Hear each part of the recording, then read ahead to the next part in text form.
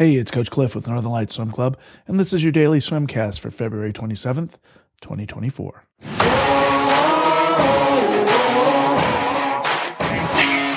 So we're spending a lot of time this week working on our turns in particular.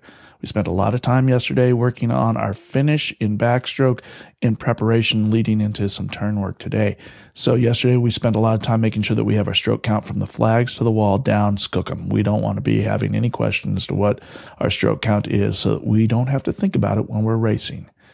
We're going to go ahead and make adjustments for that stroke count for our backstroke turn. And in doing so, we're going to be thinking about that last stroke that we take into the turn. In particular, that freestyle stroke that helps pull us in and helps us coil into that somersault that we're about to do for our backstroke turn. We're going to work on this in backstroke and freestyle today and just make sure that we are using that stroke as a propulsive and somersaulting kind of catapult for us.